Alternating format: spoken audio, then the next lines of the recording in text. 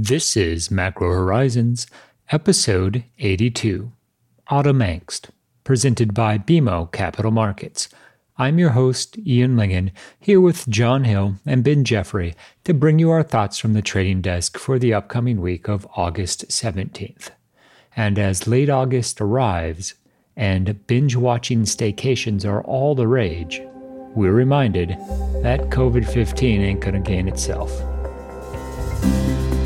The views expressed here are those of the participants and not those of BMO Capital Markets, its affiliates, or subsidiaries.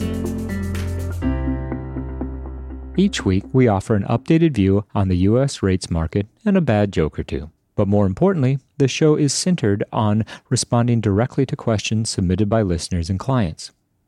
We also end each show with our musings on the week ahead. Please feel free to reach out on Bloomberg or email me at ian.lyngen@bmo.com with questions for future episodes. We value your input and hope to keep the show as interactive as possible. So that being said, let's get started. In the week just past, the Treasury market made an attempt to break out in favor of higher yields. At one point, 10-year yields, after trading at effectively 50 basis points, got as high as 73 basis points earlier this week. Now, that was an impressive move, particularly as it came with higher than expected CPI, higher than expected core CPI, as well as a drop in unemployment claims and a pretty solid overall read on consumption via the retail sales report. In addition to the incrementally improving fundamentals, there was obviously the refunding auctions, most notable being the $38 billion in 10 years and the $26 billion in 30 years. Recall, those auctions were larger than initially expected, although that announcement was made and to some degree priced into the market the week before. A classic auction concession can account for part of the backup in rates, and as we look at the week ahead, it will be key to see exactly how sustainable higher rates are in an environment where the auctions have passed, with the caveat of the upcoming 20-year. Keep in mind the 20-year at $25 billion is also larger than was expected. We remain in a pivotal point for the economic data, in part because the incoming releases do not fully reflect the spike in COVID-19 cases that occurred in July and August, and in part because of all of the uncertainties associated with the outlook as the fall approaches. A great deal of the Fed and Washington's programs were designed to effectively bridge the gap between the point in which the lockdowns took place in mid-March, early April, and the emergence on the other side. Now, we haven't fully emerged, and with reopenings paused and a great deal of uncertainty surrounding the start of the school year, we expect that investors' outlook will continue to be constrained by the realities of what is fair to characterize as relatively incomplete data. For context, we did lose 25 million jobs. We've regained 10 million of those on net. So since the month of February, payrolls are down 15 million. Even if we were to see a solid 1 to 2 million print for NFP every month between now and the end of the year, there's no reason to expect that that would be associated with wage gains or realized inflation pressures. In fact, the spike in inflation that we saw in the week just past speaks to the base effects and some of the idiosyncratic pockets of inflation that are tied to shifting demand characteristics of consumption in this mid-pandemic period. So guys, it was a bearish week in treasuries, no doubt about that, but are we thinking more related to another record large refunding, or was it really a data story? I mean, the fundamentals were pretty solid. So the answer to that question, Ben, is yes. We have both the economic data that supported the sell-off as well as a classic auction concession coupled with a technical retracement into a range that has been in place for a very long time. Now the question becomes, and we won't really have resolution to this for at least a few trading sessions, and that is what happens after the supply is absorbed. We go through the weekend. Do we find ourselves with 10-year yields back below 65 basis points? If that's the case, then it just was a supply event. If, on the flip side, we face the second half of August with 10s between 65 and 70 basis points, I think at that stage we would be comfortable with the conclusion that the combination of higher than expected core CPI, a below 1 million print for initial jobless claims, as well as a strong start for consumption in the third quarter have conspired to improve the overall economic outlook. I think one complicating factor in terms of just looking at the first couple days of next week is we do get 20-year supply as well. So even if rates aren't drifting lower, you could see a segment of the market saying, oh, there was a larger than expected increase in 20-year auction sizes. This is keeping upward pressure on the back end of the curve. I'm a little skeptical that isolated pressure on 20s would feed through dramatically into 10s and 30s, say, but I wouldn't be surprised to see 20s underperform versus 10s and 30s, a position which could be expressed in some form of a butterfly trade. And that with the background of ongoing uncertainty related to the next round of stimulus from Washington, and of course the political unknowns as the election nears. So I think it's safe to say, when combined with the constructive seasonals between now and the middle of September, any significant backup in 10-year yields will be met with buying. Although once we emerge on the other side of Labor Day, I think that we'll be due for a more significant collective rethink of the path for rates. Have you guys been surprised by the lack of discernible market impact of the lack of success in negotiating a new fiscal package? From my perspective, it seemed to me that the market had been assuming some form of a next round of stimulus was coming. Perhaps the assumption is that the latest toss-up between the different factions just delays the process. Or do you think that it's possible we really won't get another round of fiscal stimulus? I think that the market is still assuming that something comes out of Washington. Although, to your point, and I think it's a very good one, John, the longer the process takes, the lower expectations become. And there will be a stage at which it's simply a moot issue. Now, I'm starting to become increasingly concerned that the transition to the new normal is taking longer than certainly I expected at the beginning of the pandemic. When everything hit, I would have assumed that post-Labor Day, we would find ourselves functioning in an economy that was largely opened with a new set of rules. What appears to be happening is that a series of delays linked with the summer increase in COVID-19 cases has health officials a lot more cautious of what we might see in terms of the risk of a real second wave during the fall. And it's with that context that I think the lack of stimulus is particularly notable, especially as a lot of the initial programs, which were designed to bridge the gap for firms and employees during the period of lockdown, begin to expire. And I think that that's a big risk as we think about the rest of the year. Yeah, Ian, you took the words right out of my mouth. The fact that we're reaching this confluence of events with faltering progress in Congress, some of the original fiscal measures running out, and also the prospect of a more material resurgence in the virus in some of the first hit areas like the Northeast, holds the potential to create a sort of perfect storm, unfortunately, especially given the weather-dependent nature of some of these guidelines. Firms whose revenues who have already been severely impacted and are able to do some business purely by virtue of the nicer weather could face real issues as September turns to October, all with the backdrop of obviously political uncertainty and, exactly as you say, what appears to be a quickly lowering bar for what the next form fiscal stimulus will take, which ultimately gets back to the beginning of the conversation, and that is that the point at which we'll see buying interest in treasuries presumably moves lower in yield as well. In what has become one of the fixtures of trading the pandemic, the equity market seems to be ignoring all the risks between now and the end of the year, as we see the S&P 500 within striking distance of setting new record highs. Now, I've heard an argument, and it's a reasonable technical one, that this summer's price action risks a double top in stocks as we transition into the fall, and the realities that a series of firms have been put effectively on life support with the notion of making it through the worst of the lockdowns aren't necessarily going to be able to come out in the type of shape that you would expect them to if they're going to continue to be going concerns, or a mass capitulation on the part of employers shedding jobs to right size to the new realities of their commerce environment. Yeah, I think it makes sense. If you go back a few months, we had this huge drop in aggregate demand as the economy shut down. Okay, well, the Fed and fiscal stimulus helped offset that aggregate demand. What I'm really skeptical about is that the offset was so flawless as to reprice equities to the same level they were at back in February.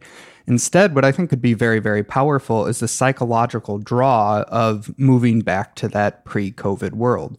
What I'm going to be extremely curious to watch is it's not obvious that if and when stocks set new highs, that they immediately fall back down. One could imagine that feat alone starts to extend confidence in the Fed's ability to push up asset prices in order to stabilize the economy. I guess where I'm going with all of this is that stocks have looked expensive compared to the macro risk outlook for weeks and weeks now, and yet continue to grind higher. Eventually, that narrative is going to shift. You can't deviate from some fundamentals for that long. But I've certainly been impressed with risk assets' resilience. And let us not forget that with everything going on, the Fed is still buying $120 billion a month in QE and has committed to keeping rates at zero for the forecast horizon. And on top of that, has indicated they probably will need to do more. Really hard to push back too much against risk assets in that type of environment. Well, we're also coming up against a pretty pivotal time for the Fed itself. And by that, I mean the September FOMC meeting, where the consensus expectation is for a transition of the framework and a move to harder, more specific targets for forward guidance. John, what are your thoughts as we approach the Fed? I think one thing that's extremely likely is that the Fed will pivot to an outcome-dependent forward guidance. Now, the details of this are still a little bit fuzzy, whether that outcome will be in inflation terms or in unemployment terms, but I would offer a couple nuances. One, you only want to pivot to an unemployment-based outcome if you have a strong sense of where inflation starts to drift sharply higher with unemployment below a certain level. We don't have that. The reality is, over the past 10 years, Fed officials have been consistently surprised at how low unemployment can get without driving up inflation. Play that logic forward, well, it makes sense that you don't really want the outcome that would start to signal a normalization in rates to be dependent on an unemployment rate. Instead, you probably want it to be on inflation itself.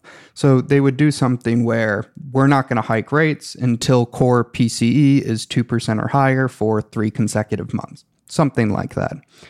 The other thing that I guess I would offer is we still haven't had clarity around how the committee's thinking about yield curve control. This is something that's been lingering in the background for quite some time, and the probability of that being priced in has actually led to it kind of being implemented already. We've seen record low 5-year yields below the top of the Fed's target range. What I'm going to be curious about is, does the Fed feel the need to implement both of these? In other words, is the outcome-based forward guidance by itself sufficient to keep rates lower for longer, or do they feel like the outcome-based is insufficient, lacks credibility, and they need to layer on with actual purchases, forcing the shape of the curve to be basically flat to 3-5 years, whatever they desire? Yeah, I would suspect that it does become a sequencing problem for the Fed. Obviously, they need to change the framework to add any relevance to the forward guidance, even with a hard target, particularly, as you point out, John, on the inflation side. And then why not keep yield curve control as a potential in 2021 if the economy performs even worse than they're expecting it to. So I'm very sympathetic to the argument that given where we are in the pandemic and all of the unknowns and uncertainties over the next few quarters, that the Fed would be well served to keep some potential policy action in reserve. And I completely agree with both of you that given where yields are right now, the urgency of yield curve control is lessened substantially. And there's also an argument that I've heard made that we're reaching a point at which QE has pushed real yields so low that the incremental value in further declines from expanded treasury purchases may not actually be worth it. So from that perspective, at least in my mind, the other potential lever that the FOMC could pull would be expanded corporate bond buying, bringing along with it all the ramifications we've discussed about encouraging investors to move further out the credit curve and generally keeping financial conditions easier for longer.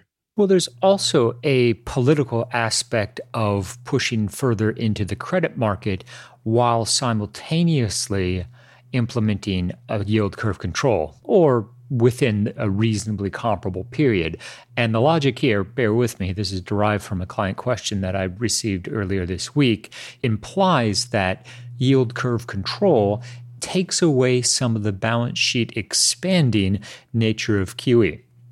So if the Fed says, for example, that they want 2-year yields to be capped at 20 basis points, sure, the market will require them to defend that a few times, but eventually, once it becomes very clear that they will stand behind that level and buy whatever is needed, the actual cost of that operation will lessen over time and the balance sheet should expand at a slower pace. Reallocating that balance sheet to a different market, corporates being an obvious example, intuitively makes sense. And then when Powell goes back to Congress and faces questions about the balance sheet, it will be a much easier sell. Again, we're not at the point where Congress is going to push back against the Fed's efforts, regardless of what it's doing to the balance sheet. But that certainly is something that they have to have in the back of their mind as they look at 2021 and beyond. Ian, I think there's also a nice flip side to that logic. One could imagine they implement yield curve control and the growth of the balance sheet starts to slow dramatically.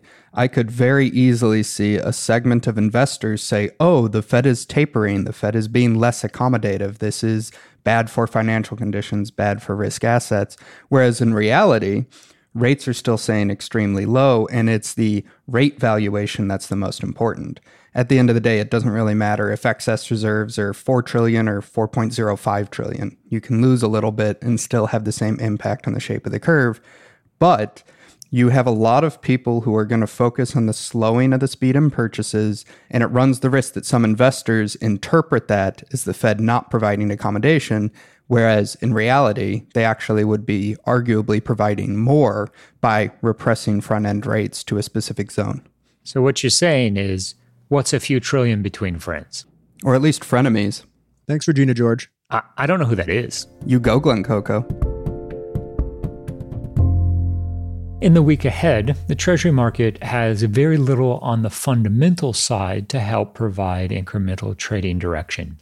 We do see the Empire State Manufacturing Survey for the month of August, as well as building permits and housing starts. On the supply side, there is Wednesday's 20-year auction. $25 billion is a bit more than the market had originally anticipated, so there's a potential to see that sector underperform versus 10s and 30s, although we're skeptical that we'll see a wholesale repricing toward higher rates simply as a function of this last installment of long-end supply. Let us not forget the relevance of initial jobless claims during this period. The upcoming week contains the initial jobless claims print for non-farm payroll survey week, and while the most recent number was below 1 million, still solidly above 900,000 jobs, it dwarfs any of the pre-pandemic initial jobless claims highs. So for further context, as we move into the autumn months, we'll be watching the unemployment rate, we will be watching the pace, and we will be attempting to gauge the pace of rehiring versus the risk that the fallout from the pandemic has moved beyond the service sector either into other sectors or further up the management chain. All of this is occurring on the backdrop of still very lofty risk asset valuations, with the S&P 500 close to its all-time record high, and frankly, what can best be characterized as an uncertain outlook for another round of fiscal stimulus coming out of Washington, D.C. The Fed remains poised to do more if necessary, and as we've noted, we expect that we will get more clarity on the potential for Fed action at the September meeting. Overall, the economic data that we've seen for the month of July does suggest that the third quarter will be reasonable in terms of economic growth, although by no means a true V-shaped recovery, certainly not in the traditional sense. So in that context, we expect that while 10-year yields could see some upward pressure over the course of the next several weeks, the fact of the matter is that Treasury yields will be in a range for the foreseeable future. So going forward, the objective will be to simply time the extremes of those ranges. We've reached the point in this week's episode where we'd like to offer our sincere thanks and condolences to anyone who has managed to make it this far. And with movie theaters now attempting to fill seats with tickets for just 15 cents, may we suggest 15-cent tickets, $15 popcorn, and 15 days in quarantine. Just a thought.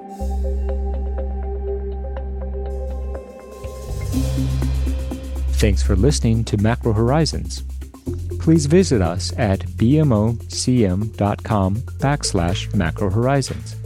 As we aspire to keep our strategy effort as interactive as possible, we'd love to hear what you thought of today's episode. So please email me directly with any feedback at ian.lingen@bmo.com. You can listen to this show and subscribe on Apple Podcasts or your favorite podcast provider. This show and resources are supported by our team here at BMO, including the FIC Macro Strategy Group and BMO's marketing team. This show has been produced and edited by Puddle Creative. This podcast has been prepared with the assistance of employees of Bank of Montreal, BMO Nesbitt Burns Incorporated, and BMO Capital Markets Corporation. Together, BMO, who are involved in fixed income and foreign exchange sales and marketing efforts. Accordingly, it should be considered to be a product of the fixed income and foreign exchange businesses generally, and not a research report that reflects the views of disinterested research analysts. Notwithstanding the foregoing, this podcast should not be construed as an offer or the solicitation of an offer to sell or to buy or subscribe for any particular product or services, including, without limitation, any commodities, securities, or other financial instruments. We are not soliciting any specific action based on this podcast. It is for the general information of our clients. It does not constitute a recommendation or a suggestion that any investment or strategy referenced herein may be suitable for you. It does not take into account the particular investment objectives, financial conditions, or needs of individual clients. Nothing in this podcast constitutes investment, legal, accounting, or tax advice, or a representation that any investment or strategy is suitable or appropriate to your unique circumstances, or otherwise constitutes an opinion or a recommendation to you. BMO is not providing advice regarding the value or advisability of trading in commodity interests, including futures contracts and commodity options, or any other activity which would cause BMO or any of its affiliates to be considered a commodity trading advisor under the U.S. Commodity Exchange Act. BMO is not undertaking to act as a swap advisor to you or in your best interests in you, to the extent applicable, will rely solely on advice from your qualified independent representative in making hedging or trading decisions. This podcast is not to be relied upon in substitution for the exercise of independent judgment. You should conduct your own independent analysis of the matters referred to herein, together with your qualified independent representative, if applicable. BMO assumes no responsibility for verification of the information in this podcast. No representation or warranty is made as to the accuracy or completeness of such information, and BMO accepts no liability whatsoever for any loss arising from any use of or reliance on this podcast. BMO assumes no obligation to correct or update this podcast. This podcast does not contain all information that may be required to evaluate any transaction or matter, and information may be available to BMO and/or its affiliates that is not reflected herein. BMO and its affiliates may have positions, long or short, and affect transactions or make markets in securities mentioned herein, or provide advice or loans to, or participate in the underwriting or restructuring of the obligations of issuers and companies mentioned herein. Moreover, BMO's trading desks may have acted on the basis of the information in this podcast. For further information, please go to bmocm.com/macrohorizons/legal.